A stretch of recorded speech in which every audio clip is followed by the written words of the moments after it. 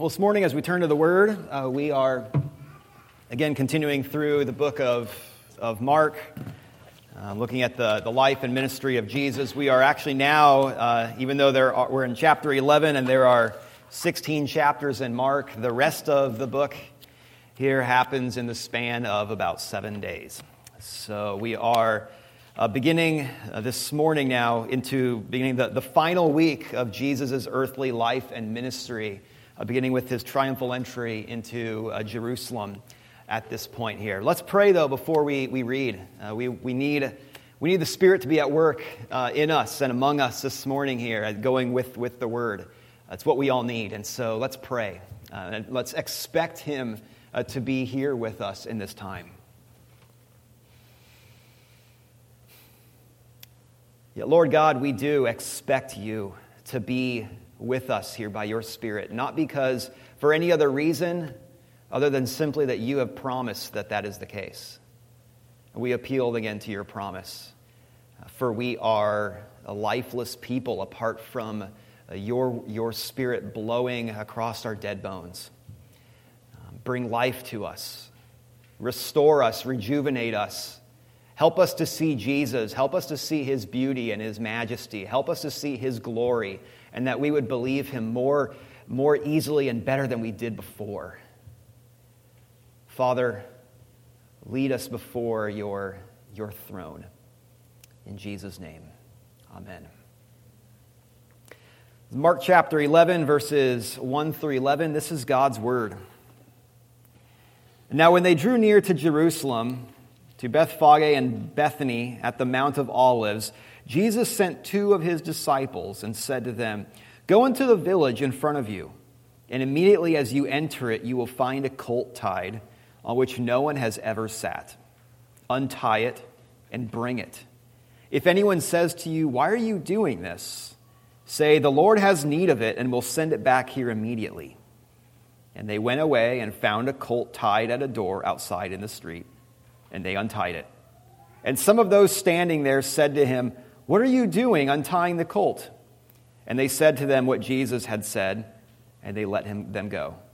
And they brought the colt to Jesus and threw their cloaks on it, and he sat on it. And many spread their cloaks on the road, and others spread leafy branches that they had cut from the fields.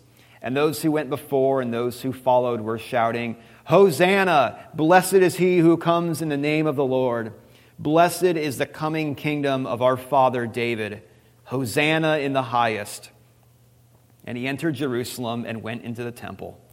And when he had looked around at everything, as it was already late, he went out to Bethany with the 12. Amen.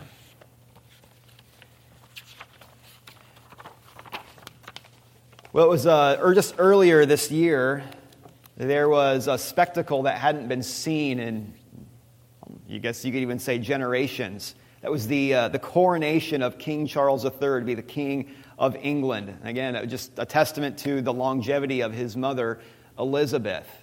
And I didn't watch any of it. I really don't have a whole lot of interest in the things that happen with the royalty of England. But taking note, though, of the grandeur of the whole procession, of everything that was going on, is actually stunning. The procession that went from Buckingham Palace, picking up Charles and Camilla, to Westminster Abbey and then taking them back. It was in the royal coach, which is laden in gold, pulled by these immense, beautiful horses. There were 2,200 dignitaries as guests who were from 203 countries that were invited to attend. Charles, as he was crowned, was anointed with holy oil, because after all, according to the Church of England, he is the Lord and protector of the Church of England. But the holy oil that they anointed him with was blessed and consecrated at the Church of the Holy Sepulchre in Jerusalem, which is it's a famous church because it is the traditional site of where the cross and the resurrection took place, of Jesus' cross at Golgotha and then the empty tomb. Very conveniently located next to each other, of course. But then he received the crown jewels and all the coronation vestments, purples, golds, jewels, glittering everything. There was art that was commissioned for invitations.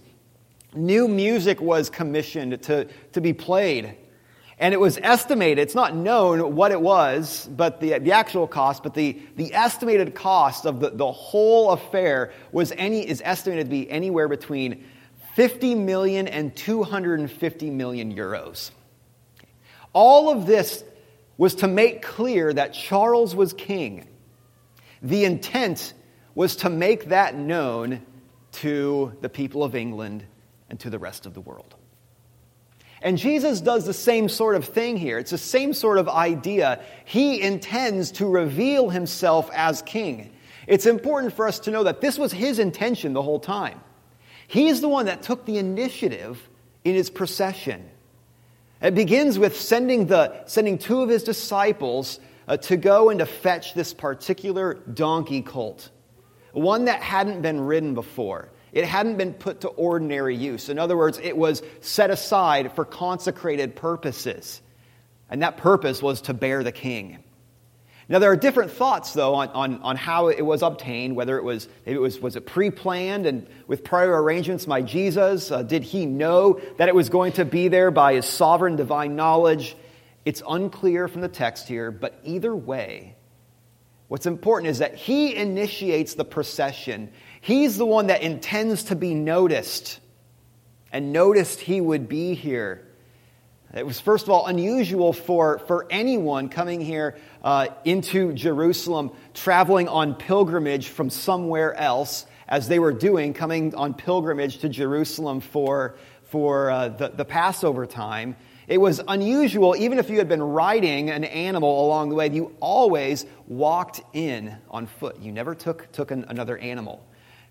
And so what's happening here as Jesus is riding into the city, this is his entrance. This is his royal entrance into the royal city. And he is here seated upon the royal steed. He is riding the accolades and the praises and the shouts of his people who have been traveling along the way with him. They've seen here who Jesus is, and they are now lifting up their voices. They are lifting up their cloaks. They are lifting up the palm branches and giving him homage. All right. This is a procession that was not unlike the conquerors, not unlike the victorious kings of the day. Except, though, there's enough here that sets his entrance apart in uncharacteristic fashion from all of those others. There's no fancy procession here like we saw with King Charles III earlier this year. There's no fancy procession like the other Greco-Roman kings of the day. They were honored Jesus was honored with cloaks and with branches laid out like a red carpet, rather than arrays of purple fabric as most other kings would be associated with. And he was riding upon a donkey, right? Just a common stable animal, not a war horse, not a stallion, this lowly donkey colt. I mean, imagine here, if at the royal procession for Charles, if he left Buckingham Palace to go to Westminster Abbey, and he got inside a Honda Civic and is driving there, and everyone is waving around their handkerchiefs and their jackets. That's kind of the equivalent. But the most uncharacteristic aspect here isn't what the procession involved. It was rather who it was for. It was for Jesus, and more importantly, it was by Jesus.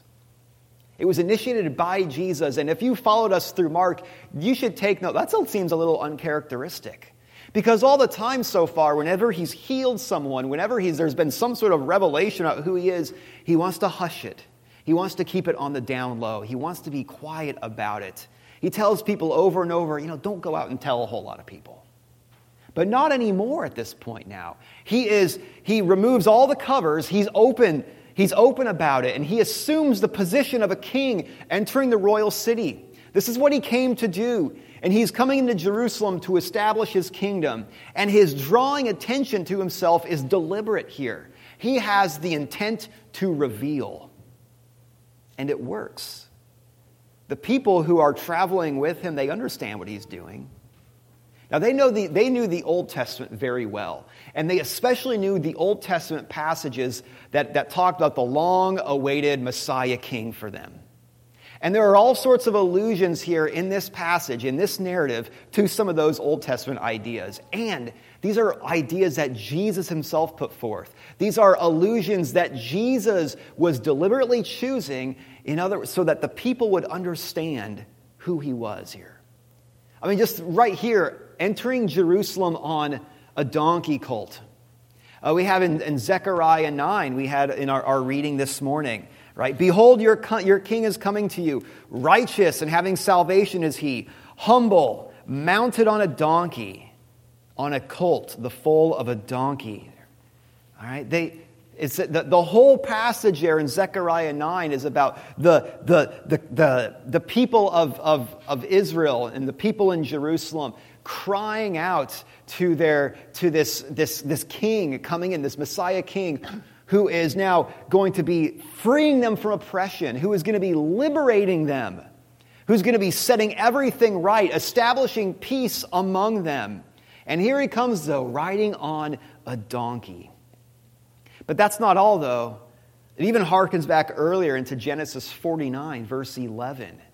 And you had Jacob blessing and his 12 sons. He's giving prophecies about them as he is about to die then. And when he gets to Judah, the prophecy of Judah, who would be Jesus' lineage, the royal lineage, he talks about in there a royal king, one who would be beautiful there, and one associated with tying a donkey colt to the vine, binding the donkey to the vine here.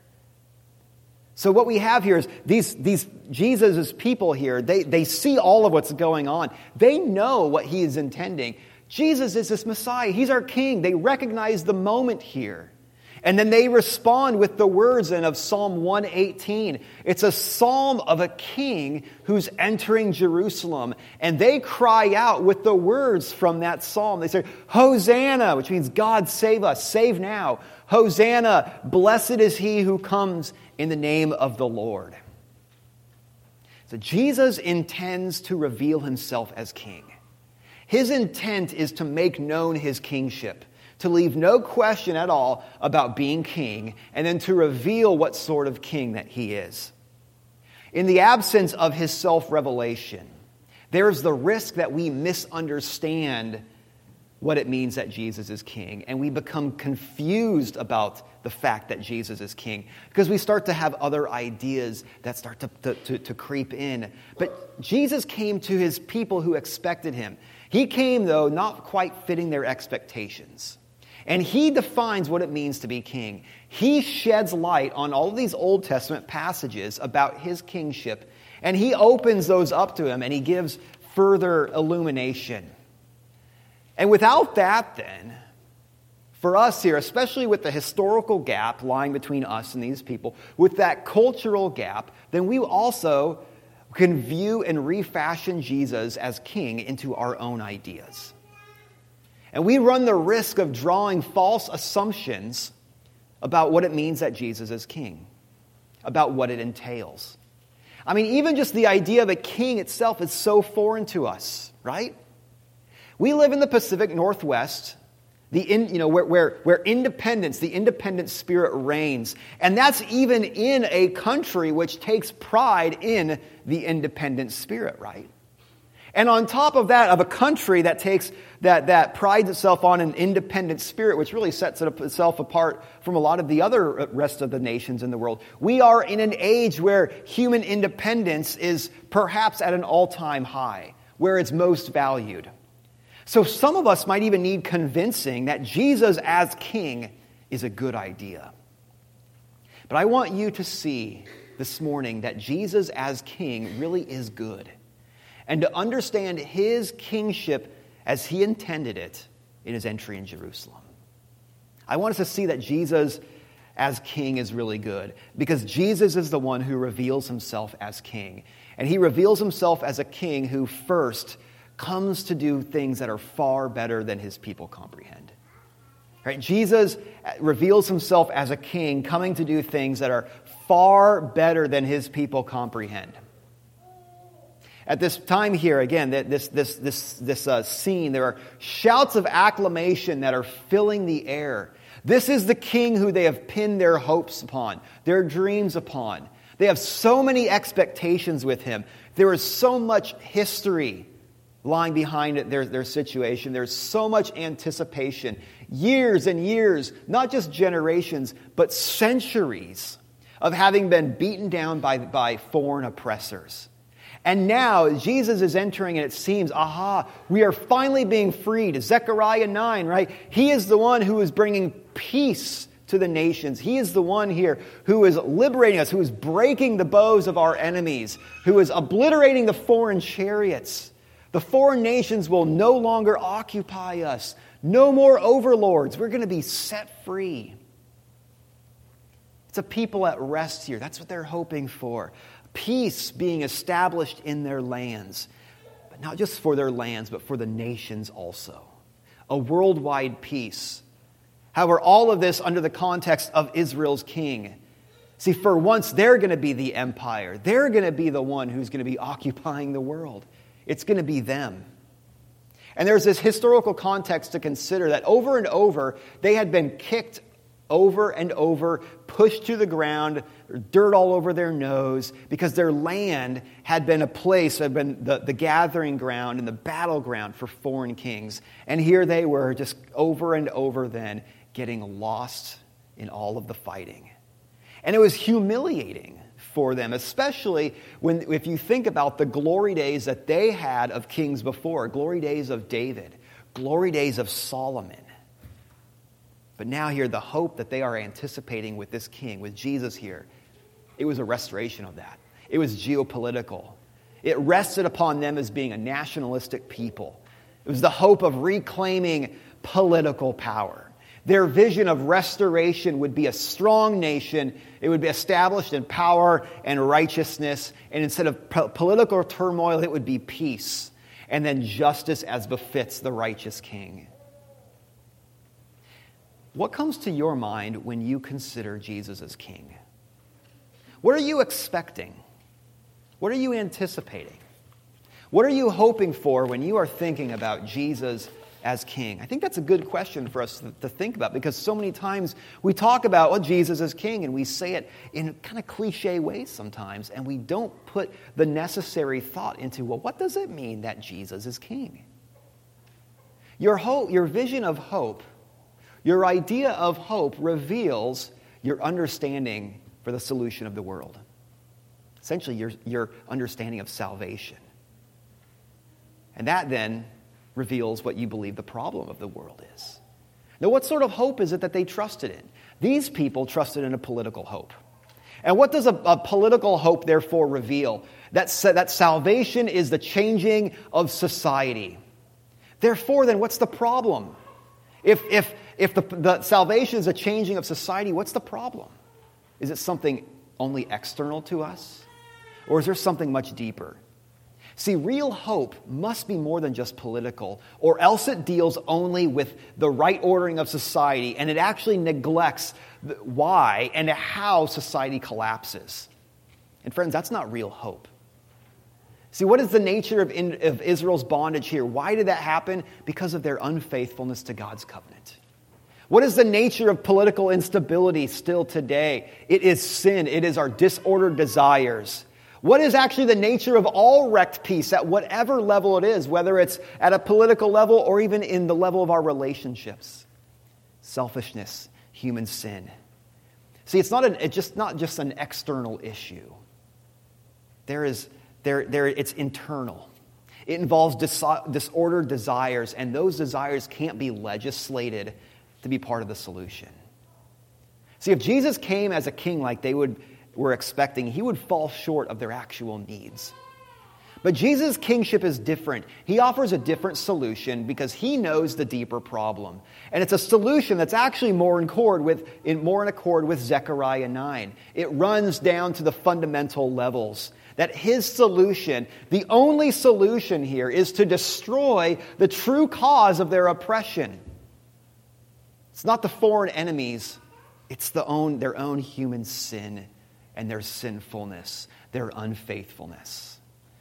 And Jesus came as king to remove it, to cast it away into the sea. And he came to take it upon himself and to kill it by himself being killed, by offering himself up to death as he bore it. What wrecks peace? Selfish desires wreck peace. Selfish desires lead to all other sins which wreck peace at all levels, right? Political, social levels, the interpersonal levels. And Jesus was entering Jerusalem as the conquering king, going to do battle against the real enemy. But it wasn't Rome. It wasn't the Greeks. It was sin. It was sinfulness. And our expectations of solution and of salvation must encompass the whole work of Jesus, all of who he is, or else they'll fall far short of reality. Because if that's not dealt with, then there's no real hope. The problem runs far deeper than any of us could imagine. Every aspect of society is tainted. Political solutions will not solve it. The best that a political solution can do is just simply to alleviate the symptoms. You can't just impose this. It involves transformation of people, transformation actually of the course of the world itself. It takes sin being dealt with. It takes sin defeated. It takes renewal of the entire course of the world. It takes resurrection. It takes a king who is crucified, a king who is raised, a king who is crucified to satisfy God's wrath, to destroy sin, to usher in the hope of resurrection life that will someday break forth in shining light over the entire earth. Hope must keep the whole Jesus firmly within its sights. Anything less is deficient from your real hope. See, Jesus' kingdom isn't a political reality for us to experience now. It is otherworldly. It is transcendent. It breaks into this world, and certainly it has implications for politics and for society insofar as it involves ethics. Right? Jesus came saying that what is the two primary ethics? It boils down to love God and love your neighbor. But none of that can be confused with a political movement. It can't be confused with an earthly kingdom. And as for myself then, as a herald of this kingdom here, I am charged with speaking only insofar as the word says, which is the otherworldly aspects of it, which is forgiveness. It's the ethical demands.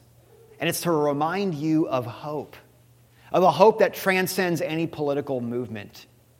And we have to remember that Jesus has things to say to all political sides. Jesus has important things to say to all movements. But we can't only listen to Jesus when he affirms the things that we believe and then ignore us and how he might push us or press us in some of our other beliefs. See, that's an even application of what it means to be a people of the word, of listening carefully to how he speaks to all of us. Second, though, Jesus reveals himself as a king who unites gentleness and firmness. He reveals himself as a king who unites gentleness and firmness. There's something very different about him that's apparent as he enters. Again, we said it before, his mount, it's not a royal steed, it's a donkey colt.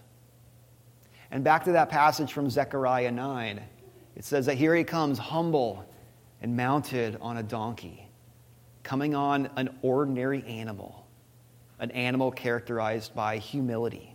Unlike the brash kings and rulers of the day riding in on their fancy horses.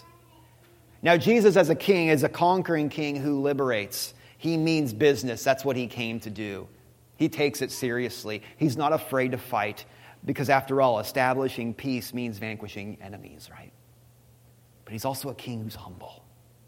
He's a king who's loving. He's a king who's gentle, a king who's benevolent.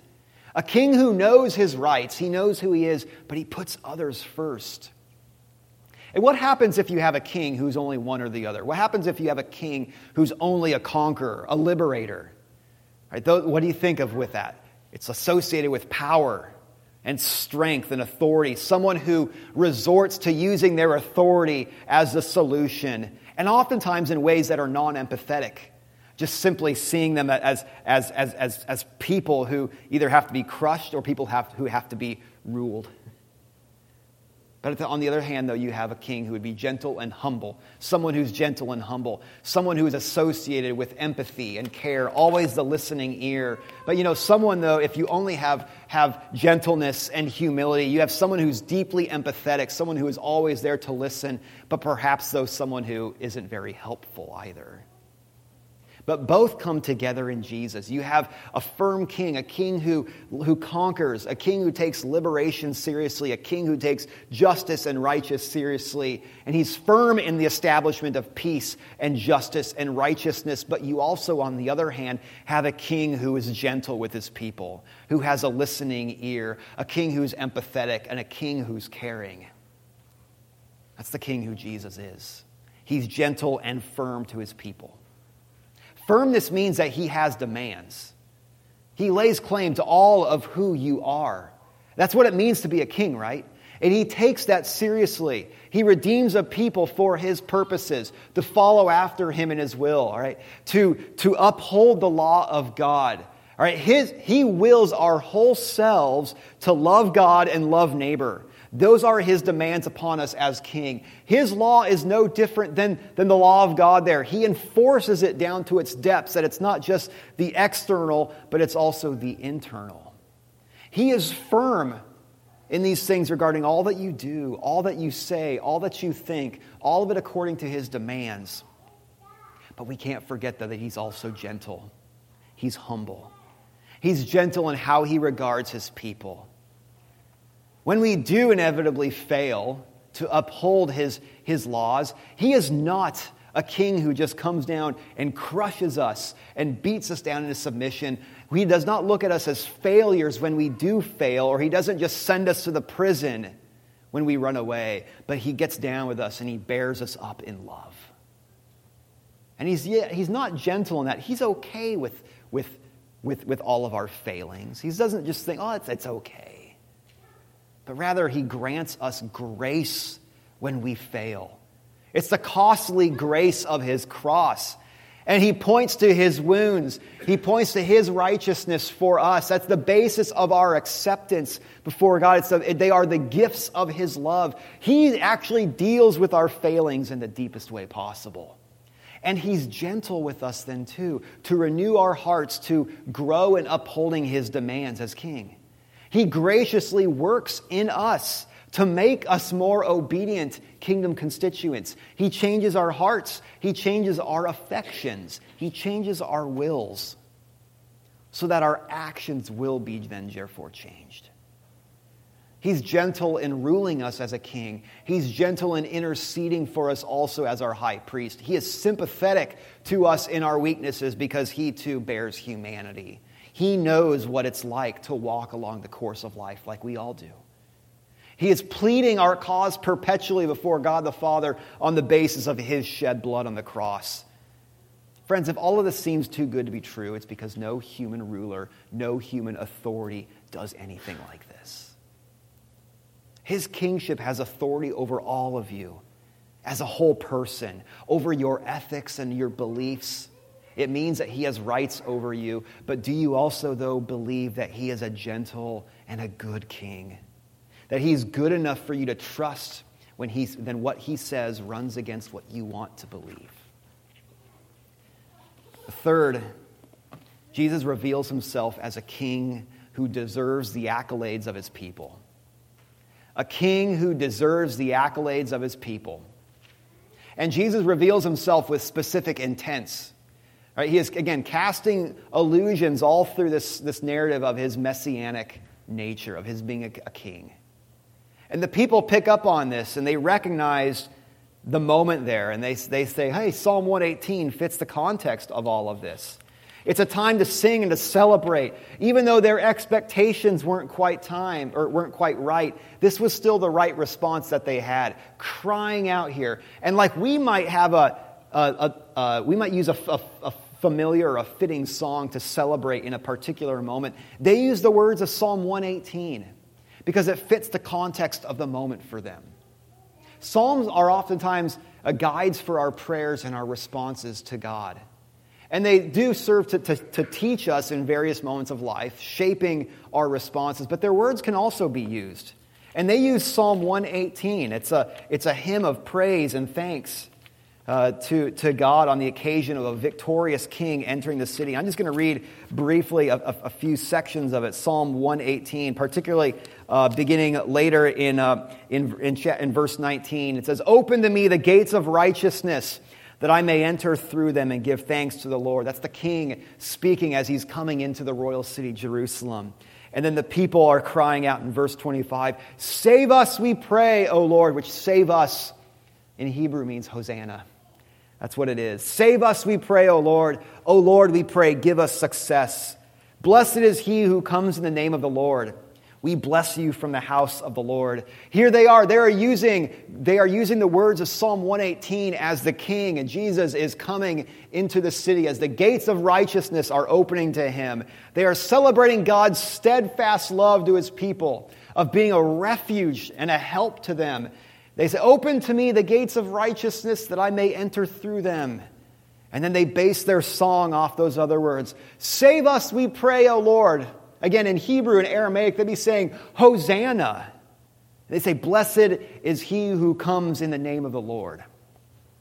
Their actions here, or they are showing honor in their actions. They are spreading out the red carpet before Jesus with their cloaks, with the palm branches. Because this is a momentous occasion. This is a long anticipated day. Though without the glamour and the pomp of King Charles, though, it's far more significant than the crowning of the King of England. Because the royal son of David, the divine son, is entering his city about to establish his kingdom. But he's not just a Jewish king. He is the divine son. He is the mediator between God and humanity, being escorted into his last days before he would crush evil's fallen grip upon human hearts and even the creation itself. Not just a king for the Jews, a king for the world, a king for all who are brought under his royal banner of love. And then we raise our voices with them in praise. Doxology, words of praise. Doxology is the response to Jesus' kingship. And if they had misunderstandings about what his kingship looked like, how much more then should we sing and rejoice knowing the full extent of his salvation? See, Jesus isn't merely to be gazed at. He's not just an object of study. But we are to be moved by seeing who he is. Right? When was the last time that you saw something that was truly beautiful to the point that it moved you? Perhaps even to words of doxology. Was it a scene in nature? Was it witnessing childbirth? Was it a piece of art? Was it music?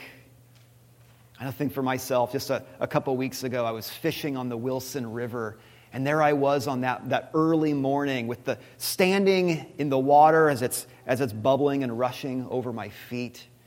The golden sun just coming up over that mountain there and shining its golden light that's reflecting on all of the fir trees. And then with that cool breeze passing over the water, all I could do was just simply have words of praise and doxology just come from my lips because it was stunning. Where do those sorts of words come from in those moments? They come from the heart, right? They come from the heart. They come from the will as it's moved of seeing, or from awe and wonder and having that move into praise. See, Jesus isn't just to be stared at blankly. He's not just to be studied, not just to be looked at with an empty gaze or studied devoid of the heart at all, but with eyes that truly see him for who he is. Friends, there are no neutral facts about Jesus. Seeing him should always move us into glorifying him. It's more than just simple perception. It's a movement of the will. To be in awe of his beauty and his wonder. Friends, have you seen Jesus like this? Studying Jesus without being brought into worship does him a dishonor. Are we seeing him truly? It's an invitation for us to behold his beauty, to praise and honor and love him with the whole person, with our mind, with our heart, with our will, and perhaps even with both our souls and our bodies. Right? That's what our voices are for, right? God's given us hands to lift up. And that's what we'll do in a moment here with our words. We're going to have the confession of faith. And the confession of faith every week here is a verbal declaration of praise to the person of Jesus. Don't let it be a moment where you just see those words and then let them fall from your lips. But see the words, understand them as best as you can, and then let your voice be a vibrant affirmation of the beauty of Jesus, who is your prophet, who is your priest, and who is your king. Say those words, Hosanna. Save us, Lord. Save now. Hosanna. Blessed is he who comes in the name of the Lord. Blessed be our King, our Redeemer, our Lord, God in human flesh, crucified for our sins, raised for our justification and resurrection life, who is enthroned in the heavenly places even for us right now, and who is with us as we are united to him in our faith. Let's pray. Jesus, Hosanna. Hosanna. Blessed are you, Jesus, who came in the name of the Lord on Jerusalem 2,000 years ago. Blessed are you who will come again in the name of the Lord, who is our salvation. The one who stands firm, the one who is seated upon the heavenly places for us right now, the one who we are united to. Thank you that you are a king, that you are a king far better than we can imagine, far better than we even have a context for. And that when those moments when we are having trouble really trusting you, because we don't have a context for it, let us simply trust in your word, the word that you have given to us here, that you are a good king, that you are firm, but yet you are humble and gentle. Thank you for giving yourself. And make us a loving and obedient people who are formed under you, under your reign. And let us be moved by your beauty. Amen.